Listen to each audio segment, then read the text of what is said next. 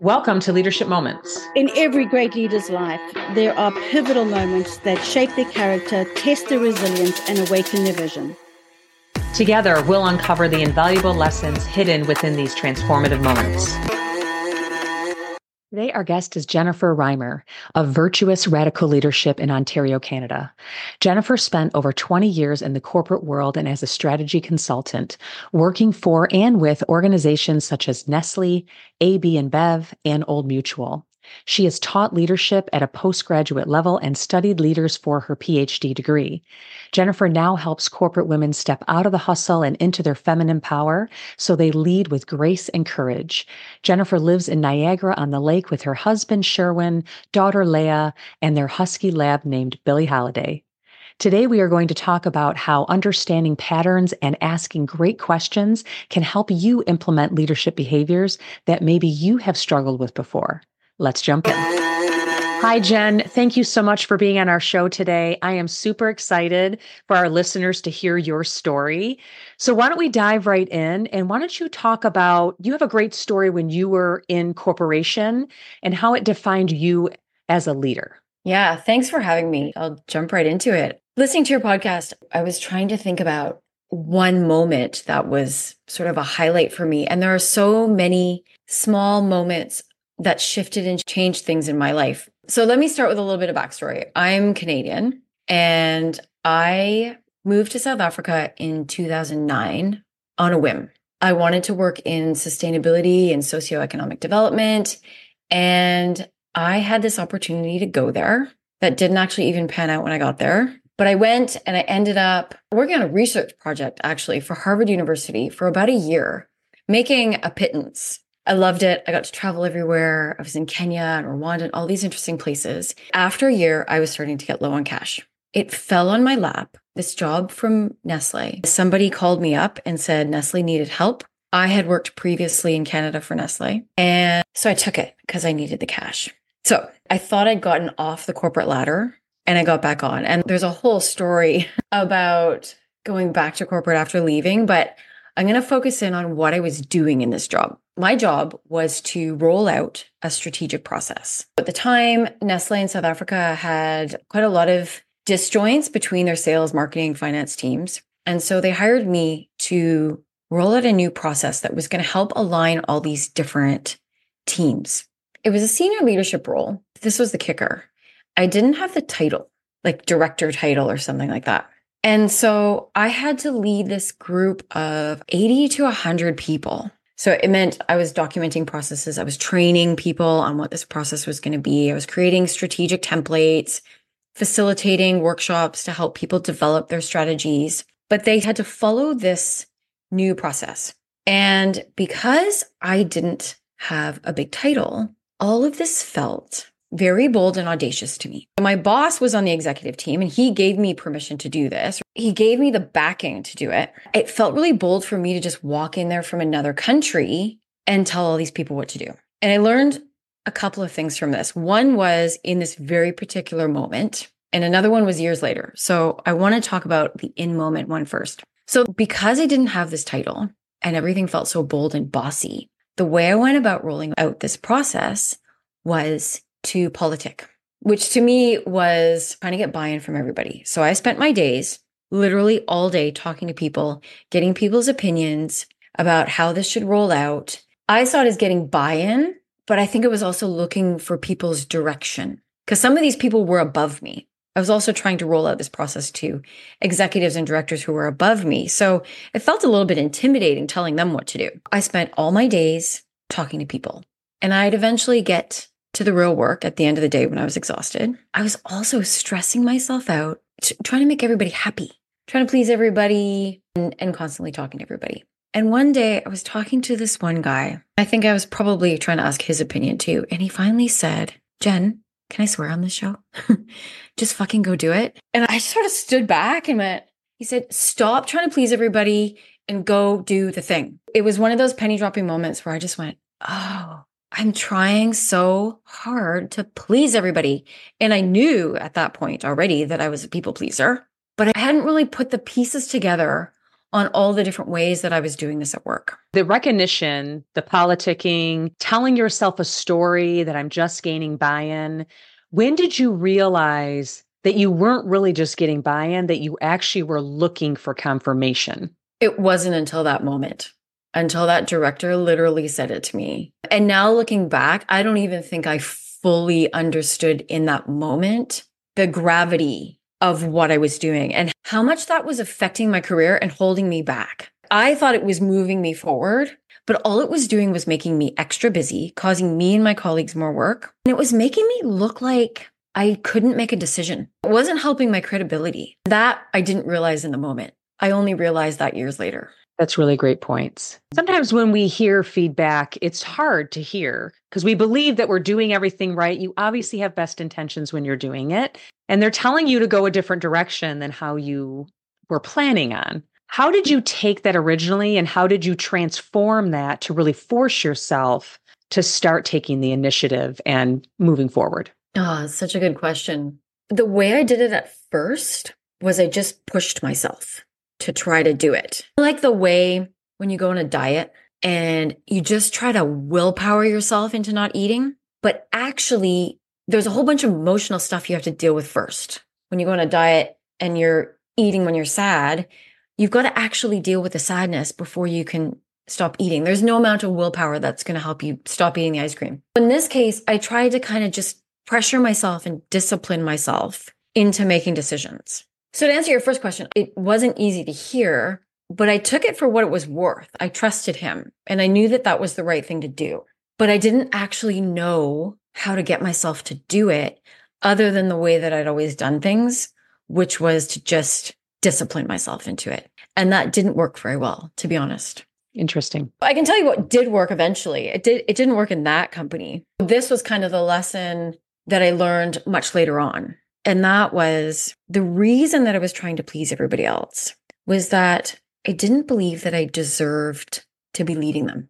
I didn't feel I was worthy. And so I wanted a bigger title. My boss kept sort of telling me, when you're ready, I'll give you the title. But I wanted the title before I led the people because that would validate me. I thought it would give me the authority to lead these people, but he'd already given me the authority and I didn't really realize that.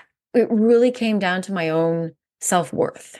And that's why the pushing didn't work because I had to deal with all of these feelings of undeserving before I could actually stop people pleasing and making the decisions and leading more boldly. One thing that I like about that is we talk about self-worth a lot. And the reality is everybody feels that at different levels, but everybody feels it. And I like how you say, I felt like I needed the title in order to act a certain way. And the reality is a true leader doesn't need the title. And so what are ways that you try to emulate or perform that you believe are important for a leader to do, even without the title? It's a good question. And my first reaction is to start thinking about all the behaviors of a great leader, which is what I used to teach when I taught leadership at a college level. And I left teaching at a college level because I know that that doesn't work. Instead of giving you kind of the behaviors that I started to do, I'll tell you what I did. And now I work with women to help them do this. And that was to cultivate self-worth. I'll tell you in short what I did, and then I'll tell you why it worked. So in short, I started to look at the subconscious patterns that were telling me that I wasn't worth the title. And once I started to release those patterns, I started naturally acting the title. I didn't start with the behaviors. I started with the self-worth. I didn't even know at first what that meant. Like, what is self-worth? I have confidence at work. What do you mean? I was very confident that I could take a strategy and get it implemented and get it done. If people said I had low self-worth at the time, I would have went, well, no, I'm confident. So it wasn't until later that, let's take people pleasing, for example. I realized that I was trying to make everybody happy. And I was afraid that if I did something wrong, I would get criticized. So I realized that there were these subconscious patterns, let's say unconscious fears, first of all, fear of criticism, fear that they won't like it, fear of sharing my voice. I was afraid of looking bossy because there was a childhood incident where my mom told me I was a bossy kid. So I had this fear of looking bossy. So there were all these fears that came up that were causing this pattern of people pleasing that I didn't realize. And once I started digging into those patterns and realizing that those patterns were driven by unworthiness and that I was just trying to prove my value, then I started just naturally acting like a leader. I started taking the reins more. I started speaking up more. I was more visionary. And these are more about the behaviors. I started to create that vision and share it. And simply by sharing it, people naturally wanted to follow me. So I didn't have to try to emulate these leadership behaviors. I love flipping it because we're taught leadership behaviors, leadership principles, and this is how you should act and do and be. But the fact that you say, look, we need to look at these patterns and why I am acting a certain way, even though I know I should be doing something different. I also talk about this a lot with my clients. And you mentioned a really good thing, even something that was from childhood on how it impacts you. I think of it, it's a groove. And you have to fill that in a different format and different way, and that takes time. What are some recommendations that you would give to these listeners on how they can take some of these patterns and start transforming them to something different so you can start, modeling those behaviors that you want to model? I'll tell you some of the behaviors first, because what we first need to do is to catch ourselves in the act. But if we don't know what that behaviors are, how do we catch ourselves in the act? And what I find is that a lot of people who have gotten to a certain level of leadership already know what they're doing. They just don't always know how to stop it. So I kind of knew I was a people pleaser, but I wasn't always catching myself in the act. And when I did, I didn't know how to stop it. I just pushed through, like I said. In my programs, I talk about what I call the 6 managerial masks. I'll briefly just talk about the 6 of them, and then I'll talk about one maybe. People pleasing, as we talk about, perfectionism, and problem solving, or what I call firefighting. Those are the 3 Ps. And then there's 3 Os, over responsiveness and over accountability. A lot of people can recognize these things in themselves. Some people know, they'll say, I know that I'm a perfectionist. I just don't know how to stop it. Or I know I'm an overanalyzer. I get analysis paralysis is like the cliche word, but they don't necessarily know how to pull themselves out of it. Step 1 is understand what these 6 are and how they start to show up in your life. And I can go through a couple if we have time. Once you know what those 6 are, what I tell my clients to do is set an alarm for 5 times a day. And at a minimum 3 times a day, maybe like on a break or a lunch hour kind of thing. And ask themselves and actually write down, what are they doing? What have they been up to? What have you been doing this morning if it's at lunchtime? Is it something that you needed to be doing? And then did it need to be done today?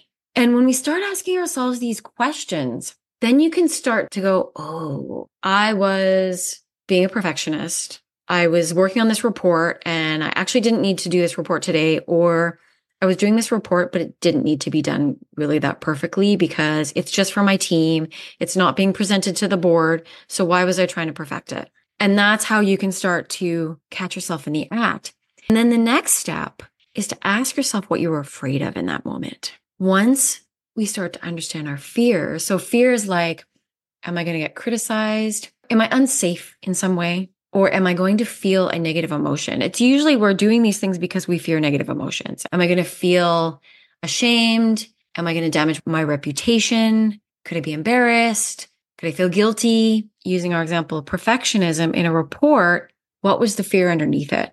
And when we start to uncover those fears, then it becomes easier to catch yourself in the act and easier to release it because you can release a fear once you acknowledge it. Those are what I would say would be the easiest quick win steps to start digging into not only self-worth, but what's underneath some of these behaviors. Very powerful questions. I love the self-reflection, needing to be honest with yourself as you ask yourself those questions. The what are you afraid of is a very common question I ask myself and I ask my clients all the time. It's a very powerful question. Out of the 3 Ps and the 3 Os, is there one that tends to occur more often that people find themselves in? People pleasing. I think it's possibly because people pleasing tends to be sort of inherent in the other ones. I'll give you an example. What I call over responsiveness. It's kind of self-explanatory. It's that I need to respond to this email right now. I need to accept the meeting notices, even though I don't need to be in the meeting, but I feel guilty saying no, or I don't want to. Either you feel guilt saying no, or you're putting people up on a pedestal because you feel like they're waiting for a response. You're honoring their time more than you're honoring your own. You're accepting a meeting notice, even though you don't need to be there, but you feel like you should go because people expect you to. All of those things are kind of wrapped up in pleasing others and putting other people on a pedestal or putting their priorities first in terms of time or workloads. Even though I say there's 6 of them, quite often, people pleasing is a very overarching one, and it's by far the top. You gave some powerful questions that you could ask yourself, even in the people pleasing, if you found that you're that way. Are there any other questions that you could recommend someone were to ask themselves if they know they're a people pleaser, in addition to what you've already mentioned? Sometimes what I ask myself is not just what is the fear, but what is the narrative in my head? What I mean by that is, what's the story I'm telling myself in that moment? I do this at home all the time with my husband. I used to get really upset when he didn't load the dishwasher properly, being my way of doing it. And that's my perfectionism, which, just as an aside, is a very sneaky one because I didn't think I was a perfectionist. I got good grades in school. I got 80, 85s in school, but I wasn't the one getting the 90s and 95s. So I always said, well, I'm not a perfectionist. So I didn't think I was until I realized that perfectionism is not just striving to be perfect. It's sometimes striving to have things the way they should be. And I'm using air quotes here because it's like the way you want them to be. So in this case, like with the dishwasher, I get really irritated with my husband when he didn't do it right, so-called right. And eventually I had to ask myself, what's this story I'm telling? What I came out with was, he doesn't honor my wishes. He doesn't respect me. And when I dug really deep in there, it was, well, then if he doesn't respect me, then he doesn't love me. That's a very personal example. I like to give personal examples sometimes because we can relate those back to work as well. Once I go through that process, and what was that narrative and what was I believing about myself? So there's another question. What's the narrative and what are you believing about yourself in that moment? That helps me get to the bottom of it. Oh, that's where I felt unworthy. I didn't feel loved. And that's just ridiculous. He still doesn't load the dishwasher properly. And I've given all of that up now because now I know that that doesn't mean anything about how lovable I am or how much he respects me. He just can't. It's impossible for him. I've accepted that. Once we get to the bottom of them, of what's irritating us and triggering us, then the behaviors just go away or new behaviors just replace them. It's a great example. I agree with you. Some people would be like, load the dishwasher, who cares? But when it matters to you, it can be a trigger, and understanding that and saying, you know what, this is probably a little unusual. So maybe I should ask myself these questions. I like how you do that.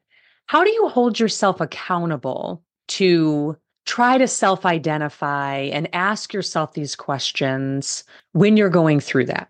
I was going to say it's easy for me to hold myself accountable because I'm so fascinated with human behavior. However, on second thought, that's not exactly correct because I still don't like to look at my own behavior and I don't like to be honest with myself. That's the part that takes some discipline. Stacked up the evidence, and I had enough evidence of when I did these things, I started to change without trying anymore. It started to become naturally, and I stopped acting like a monster at work. I stacked up some evidence for it. That coupled with this fascination that every time I figured out the narrative, I had this aha moment that was satisfying. But the hardest part is being honest with myself and not wanting to actually dig in and understand where that negative feeling came from. That's the hardest part because usually it comes from some shameful moment like the one I mentioned earlier when my mom told me I was bossy when I was 4. You don't want to remember those occasions. For those, I do have to discipline myself into being honest with myself and remember how good I feel later. Once you start to let these things start, you'd probably know this, Stacey, things start to flow and you start to feel good. So I have to remember those. It's getting a little bit of recognition encouraged you to move forward. Okay, the work I'm doing is really helping. It is helping me move forward. Hopefully sharing it with others too, and having a coach as well can help you through that. So totally agree with you. I definitely had various coaches throughout the whole process who were forcing me a little bit. That helps. Yes, definitely. Good. I'd like to go back to almost the beginning of our conversation where you were talking about that one leader that told you to move forward when you were at Nestle. And you said a comment of, it's because I trusted him. What do you think leaders need to do to build that trust? So when they do give that feedback to team members, that team member will do it and hear it. You have to show that you can do it yourself. This guy in particular, if any of your listeners are from South Africa, they would know. He was this kind of big, burly Afrikaner. He'd been in the army, and anyone who's been in the South African army is like hardcore. And yet this guy was able to show vulnerability. And I know that's kind of a cliche word right now, but there were occasions where he would backtrack himself. He would say, you know what? I was wrong there, and admit when he was wrong and apologize. Seeing that in a guy where it would be unexpected helped me to trust him. That's what I would say would be the easiest way to gain trust, is just to be that open. That's great. All right, there's that sound. So it's time for some fun questions. Are you ready for those questions? Yeah. All right. The first one is, what is your favorite sound? In the summertime, when the windows are open, it's that sound in the morning when I first wake up of the birds and the leaves rustling. There's nothing I like more. It's that peaceful awakening that just starts my day on the right foot. That's great. Yeah, agreed. All right. Number 2, if you could instantly become an expert in something, what would it be? Ooh, singing. I'll tell you why. I used to sing, never professionally. And it was one of the ways that I forgot about time. I was part of this band camp. I was put in this band, basically, of strangers I'd never met. I thought I was going to be a backup singer. And they said, no, none of us sing, so you're the lead. And it was the scariest thing I've ever done. We weren't singing professionally, but we had to sing in front of many people. I was an okay singer, but if I could just take a pill and have that grand voice with a huge range, so I could just step into those moments of complete presence, that would be amazing. Well, I have to ask, if you had to have a voice, maybe it's another singer, maybe because it's the range or whatever that is, whose voice would you want to have? There's a few. The first one that comes to mind, though, because I was listening to Respect on the weekend, just that range, that range and that power she has in her voice is just it was just so phenomenal. Yes, she absolutely was. And being a Southeastern Michigan Detroiter, and that's where she's from, I'm a big fan. Well, Jen, thank you so much. Really good pieces. I love the 3 O's and the 3 P's.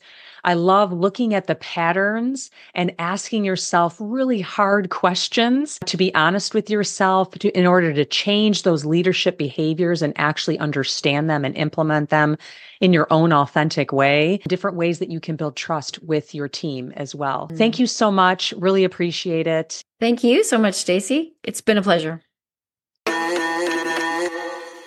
And that concludes another episode of Leadership Moments. We hope you found inspiration and valuable insights in what we shared today. Remember, leadership is not defined solely by titles or positions, but by the choices we make and the moments that shape us. Embrace the challenges that come your way. They may be the very moments that propel you toward greatness. We'd love to hear your thoughts and stories as well. Connect with us on our website at leadershipmomentspodcast.com or through social media on Instagram at @be the game changer. And Stacey Castor _. Remember, your leadership moment could be just around the corner waiting for you to seize it. This is Stacey Castor, and what doesn't challenge you won't change you. This is Tracy Ann Palmer, and be the change you wish to see in the world.